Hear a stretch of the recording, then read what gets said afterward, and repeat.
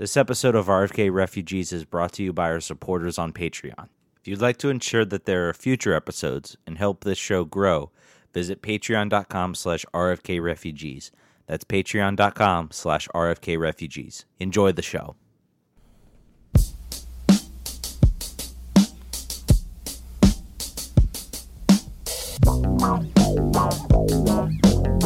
And welcome in, ladies and gentlemen, boys and girls, RFK Refugees podcast. Ted here, John here, talking DC United, Washington Spirit, Loudoun United, U.S. Women's National Team, U.S. Men's National Team.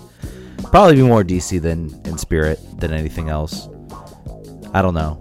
We'll see. And welcome in, ladies and gentlemen, boys and girls. And Ted podcast. Needs to. Ted here, John here. Mute his YouTube. Mute the YouTube. But can I say the stream looking mighty fresh for our very few viewers. Yes. Other than the audio clinks. After the last 2 weeks of technical failures, we're really happy now to be, functioning back to the way we usually function. Back to function. Back to 100%. John, how you doing, my friend? How's it going? I'm great. I can't complain at all. I think for some reason I expected more goals from our game tonight, and I don't know why. I probably shouldn't have. It was an away game against Red Bulls. I probably should have just expected what I got, and I got what maybe I should have expected.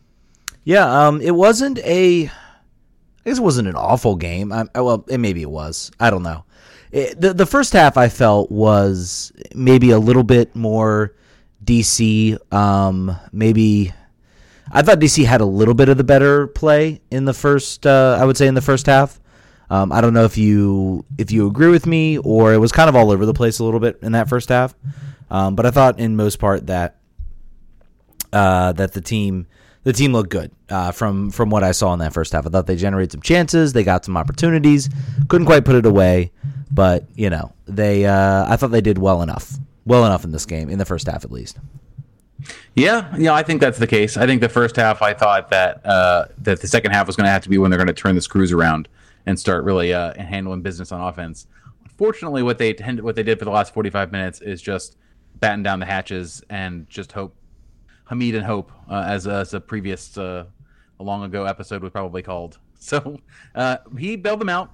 There were no shots on goal. That's a real problem to get over for me. That's a hurdle with which I cannot step over when describing a game. If there were no shots on goal, that's a L for me, bro.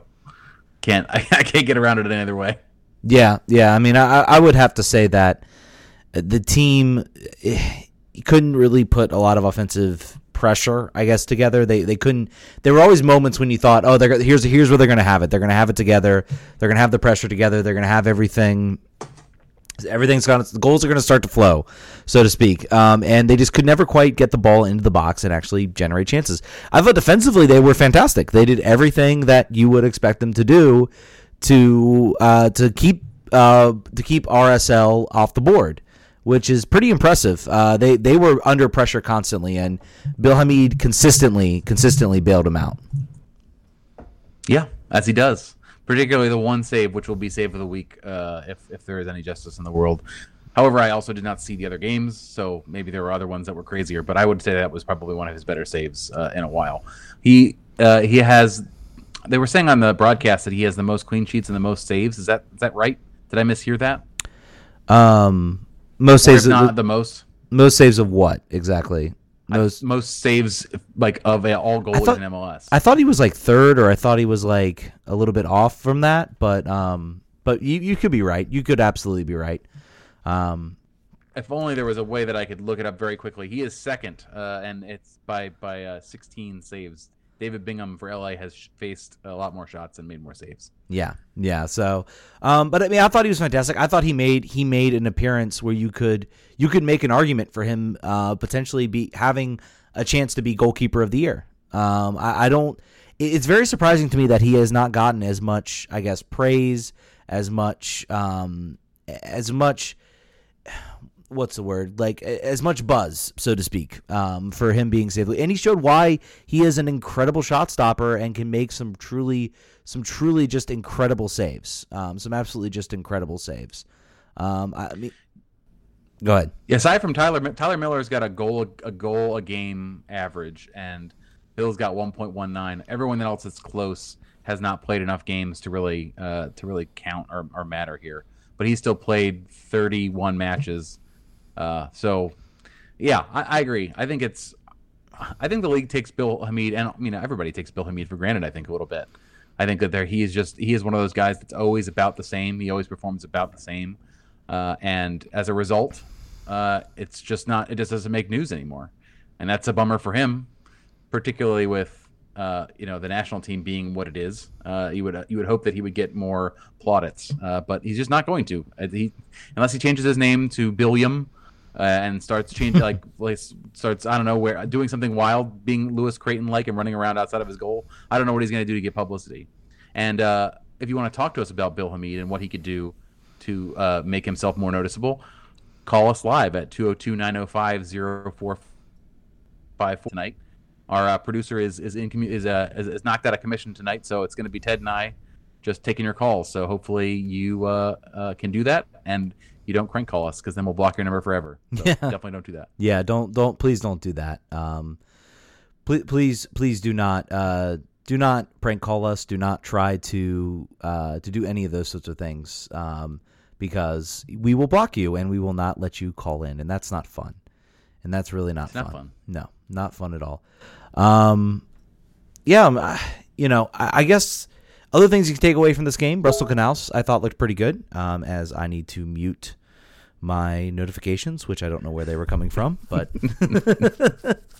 I thought Russell Canals looked really good again, and he's just been such a solid revelation in that position, in that right back position. He's been absolutely fantastic, I thought, and made some incredible defensive stops again.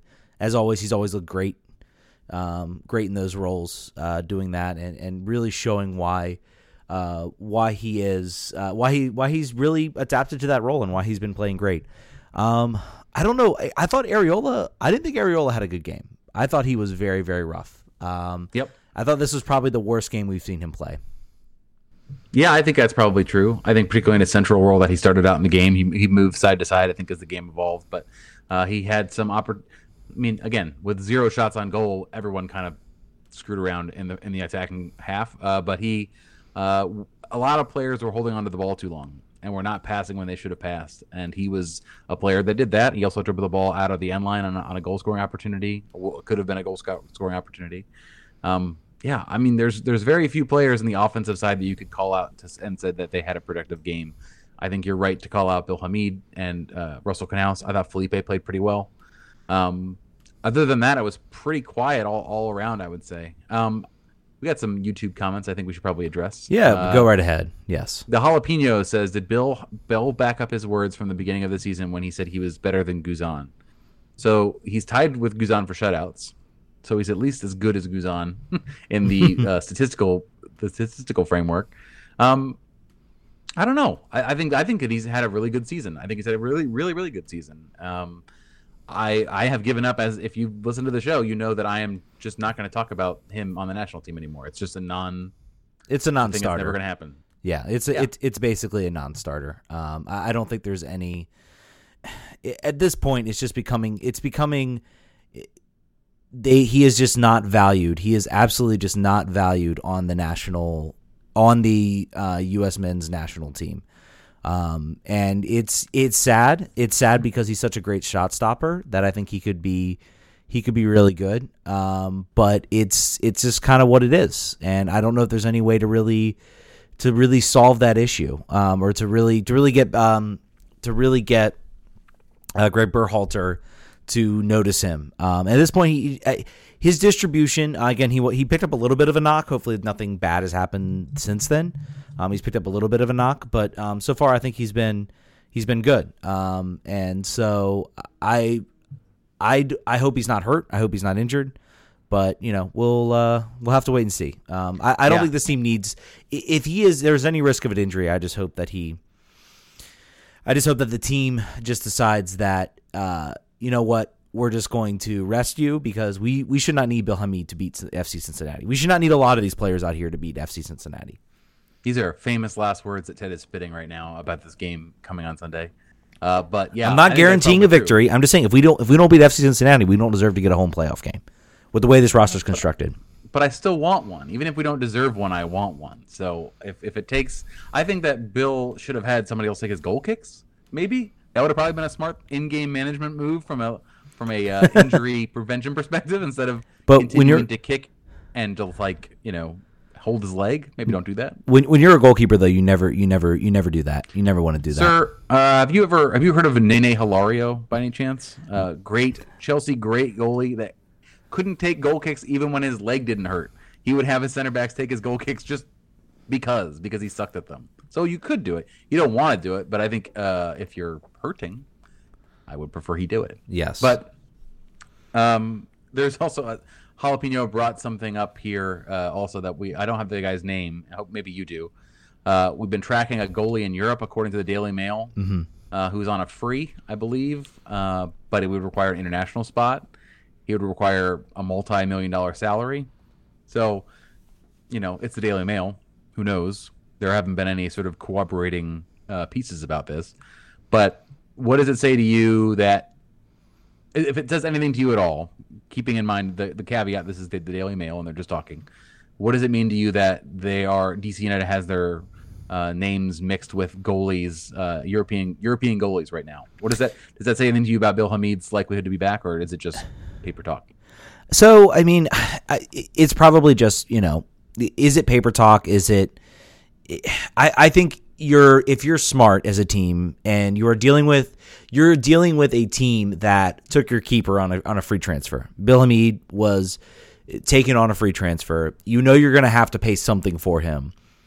I think with his performances, the team should actually absolutely be interested in bringing them back, but you want to make it clear that, okay, we have other options. So, don't screw with us. Don't jerk us around and say, oh, we want, $10 million for Bill Hamid or $5 million for Bill Hamid to buy him back. They're saying, hey, we got other options. We got other ideas. It's a pretty smart move. This is going to be, I think, part of an underrated story this offseason. Obviously, we thought maybe the Emil Assad would be part of this offseason, heading in, what would be the story there? Leaving Rooney, trying to replace Rooney. I think they've mostly solved those sort of offensive questions. I think obviously they're going to need some more depth. It's going to be a question of depth. Is Quincy Amarikwa that depth option, or do you look somewhere else? So I look at the sort of the Bill Hamid signing being kind of a pretty important part of what this team is going to be trying to do and how they're going to, interact. And we've seen what happens when they try to replace them with someone else. We saw Pat Osted and how bad he was before they brought back Bill Hamid.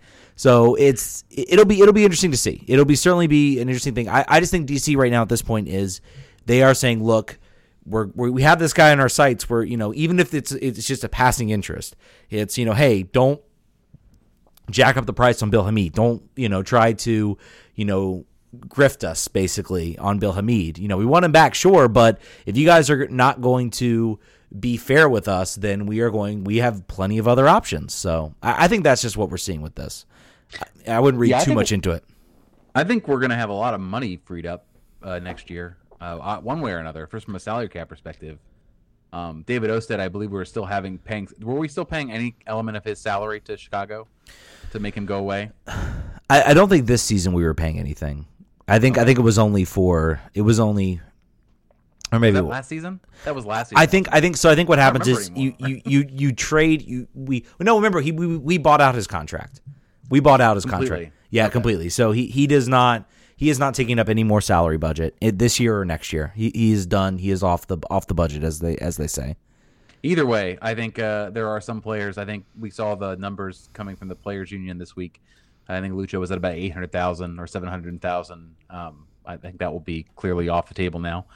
As someone was saying, and on Twitter during the game, like Ben's really going to bring Quincy on before Lucho in the playoffs, isn't he? That's really going to happen. I think it might happen. Not to my favor. I would have put him on a little bit earlier, but there's some quotes here from Ben already in the aftermath of this game, they were like, what do you think about the way this game looked? And he said, I'm past pretty right now. We had a job to do, and that was to put ourselves in a position next week for a home playoff game, and we did that. So the man makes no apologies for 0 shots on goal, because there were also 0 goals in the net, and we got a point. And I mean, to be fair, they did enough. They did enough to keep this game, keep this team alive for a home playoff game. And I think it's worth mentioning that they've done, like, all season, they've done enough to keep themselves in a decent position. Obviously, right now you're facing either 4th or 5th or possibly 6th. So you're sort of in that range where you're going to have a tough game in these playoffs regardless. You're not getting the run of home games like you would be if you were sitting 2nd or something like that. So, but I personally think that the team did enough in this game. They got some luck. I don't know. I was kind of watching, like, keeping one eye on the Toronto-Chicago game. So I kind of like one eye on that game, and it was looking like TFC was going to win that game, and then that would be completely changing the conversation at this point. So don't get me wrong, DC got some luck in this game, but they managed to, I guess, do enough, and now they're setting themselves up. All they have to do is beat FC Cincinnati. They have to beat the worst team in MLS, worse than the 2013 DC United team. I know the stats aren't going to show that, but let's be clear. This is a bad FC Cincinnati team, and they should have no problems with the roster, sans Rooney, beating that team. And if they don't, then we don't deserve a home playoff game. I'm sorry, we don't. And then I'm $66 richer because they don't charge my card for it. And then they go play wherever they play instead of that. Okay, well, that's fine. I think that's probably true. Yeah. I'm trying to think of anything else we want to. Bradley Wright Phillips is a ghost now. The guy who used to just torch us and destroy us had an opportunity to score at the end of this game at the top of the 18 and screwed it up. There was a time, most of the time that I've been watching MLS, it feels like, that he would not have done that and he would have scored and just ripped out our soul out of our face. But luckily, that doesn't seem to happen as much anymore with his 2 goals for the season. One of which I believe was against DC United. Is that right? Possibly. You feel like that's right? You're probably right. There have been so many over the years that I may have the year messed up, but I feel like that was the case in their 2-1. Yeah. So really, like you said, the game, they did what they needed to do. It's their 4th straight shutout, I believe, which they have not done according to Pablo in a long time, maybe ever. Is that what he said? I don't know. That can't be right. So they're now in a position to win against a bad team and get a home game on the 20th, I believe, or the week of the 20th. Mm-hmm. And I think that's our best chance. I think being in that sort of setting, I think we're already likely to play not really in the playoffs, not really front foot forward the way we did against Seattle, not even against Seattle, but the way we've done against some teams at the end of the season. It's going to be a Benny ball. It's going to be like this, home or away. Home, we may feel a bit more confident, but that's just the way we're going to do this thing, and that's fine. We're not going to if we make it all the way to the MLS Cup somehow, if that happens, it will not be beautiful flowing soccer the way we have seen at some points in this year or at the end of the year last year. It won't be. This is just grit and get through it. This is what we're going to look at for the rest of the year. So if you don't like this, just watch through your fingers or something. Yeah, I mean, I think at least offensively, the ceiling is that Seattle game. That's the highest point we can see this team possibly reaching. The floor is probably this New York game, honestly. I mean, we didn't lose this game, but did we play particularly well? No, I don't think so. I don't think you would walk out of that game. Even Ben Olsen might say in the media, we did enough. That's code for we didn't play well, but, I mean, it didn't hurt us. So, carry on, so to speak. I guess I'm just trying to think if there's anything else really to gain from this game. It was kind of a nothing game. I think, and even it was so hilarious. It was so hilarious to watch Alexi Lawless on the broadcast. He was like, oh, this was a stinker. He just came out right and said it. Most of the time you see these people be like very like, it was a gritty performance, a gritty game, a gritty performance. And then there was one moment you could classify as a great moment, and that was Bill Hamid's save. The rest was just kind of like, I mean, it was both teams very much set up to stop the other, and they did, and both played pretty effectively defensively, but no one really could get anything going offensively. So I'm I'm with him though. As a neutral, that sort of setup and that sort of game are the worst possible games you can ever watch, unless you really love just midfield attrition. That otherwise it's pretty boring. Do you want to talk about the Spirit game? Yeah, you can go ahead. I was unfortunately watching the Kickers game, so I did not get a chance to watch the Spirit game. So you can take it away on this one. Sure. Yeah. So the North Carolina Courage are the best team in NWSL for my money in games that I've seen. Their roster is ridiculously stacked. They're, an NWSL fight like myself. If I know every player in your starting 11, and I don't watch every week, that's a good sign for your roster. So the Spirit, I think, they had never beat them before in 9 previous appearances. It was looking like it was going to be 10 the whole game. Basically, the first 45 minutes, the field was tilted all the way towards North Carolina. They were turtling. They were doing their best just to please stop hitting me in the face type of thing. And then with like 5 seconds left in the first half, North Carolina scores. Just a dog shit goal, really. It should not have happened at all. Players turned off in the midfield. Crystal Dunn took the ball like 45 yards, just dribbled it directly up the middle of the field, and no one laid a finger on her. It was not good. It was very not good. So the half ending that way made me think, all right, well, they're gonna win this game 3-0 probably. Spirit didn't have anything going forward at all. And really, in the beginning of the second half, it was still continued to be North Carolina's advantage. And then weirdly, they scored the 2 game breakers for Washington Spirit, who and one of whom had a goal for Washington Spirit, which was wild to me. But Mallory Pugh scores in the 75th on a deflection from pretty much no angle, but she just hit it hard and it went in. That's kind of what you have to have happen. And then Rose Lavelle scores with her left foot from outside the 18. Sort of a worm burner on the ground into the side netting. I think the goalie didn't get a very good push off, but I'm not going to fight it. And then they held on for the last 6 minutes plus stoppage, and no one expected it. And if you were watching this game up until the 65th minute until the first goal went in, if you thought 2-1 Spirit sounds like a fair result, that's how it's going to end, you would be a liar because North Carolina was just holding it down. So that kept their hopes alive for the playoffs until today. When Tacoma Rain or Rain FC or whatever they're called, Rain FC, when they won today 2-0, that ended that. So now they're out of the playoffs. They have, I believe, 2 more games left, both on the road, and they don't matter. They're dead rubber games. Orlando also eliminated. Portland is a playoff team. That's the team they play in the last game of the season. One thing of note to come out of this game, Steve Goff reported, I believe it was Steve Goff, said that they are in serious talks next year to play half of their games at Audi Field, which is a thing that I talked about when we talked about the Spirit last, which would have been my desired outcome. They're also apparently being asked to consider Segra Field, which is the Loudoun United Stadium out in Loudoun, to house the other half of their games. I'm not sure about that. I don't think that's necessarily a great move for them. The only thing that would benefit them potentially is that they would have a new and sort of state-of-the-art training facility that they could use when that's done. Sort of keeping it full time in Virginia. I don't know if they had. Apparently, Jason Anderson said that they have sold out a field in that region during preseason, but that seats 2,000. Clearly, they have a real fan base, a suburban Maryland fan base that will fill the Plex now.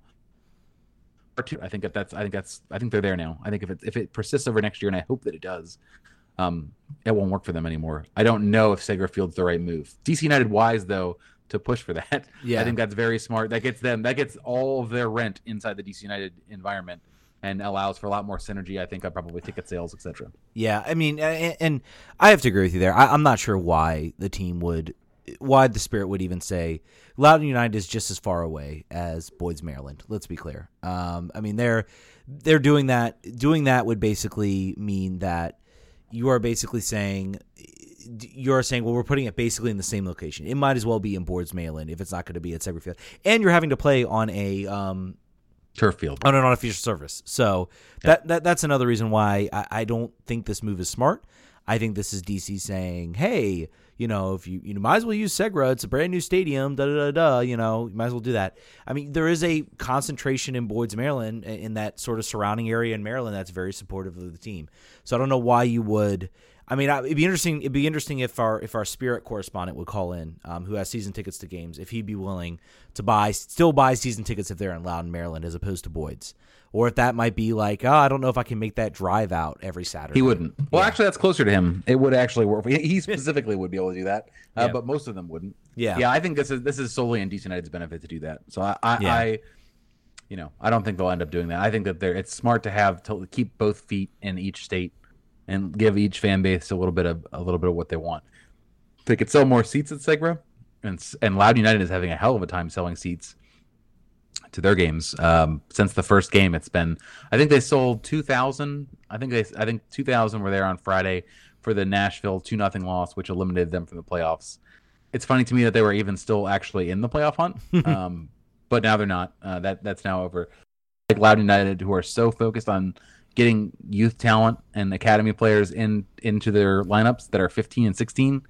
Ted DiPietro scored and got a red card in his first game on Wednesday night.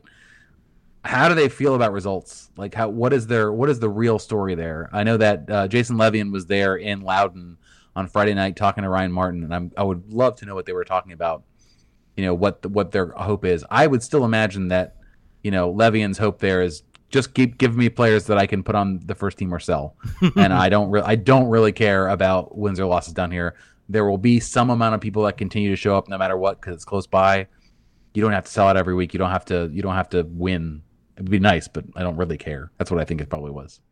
Yeah, I mean, I would say, that is probably the goal, but in the same sense, it's very much you sold this team as being sort of Loudon's team, and fans want to see results and they want to see wins, and it's, in my opinion, you can do both. You look at what New York Red Bulls team has been for the New York Red Bulls. They have literally used them. They have used them. They have used them in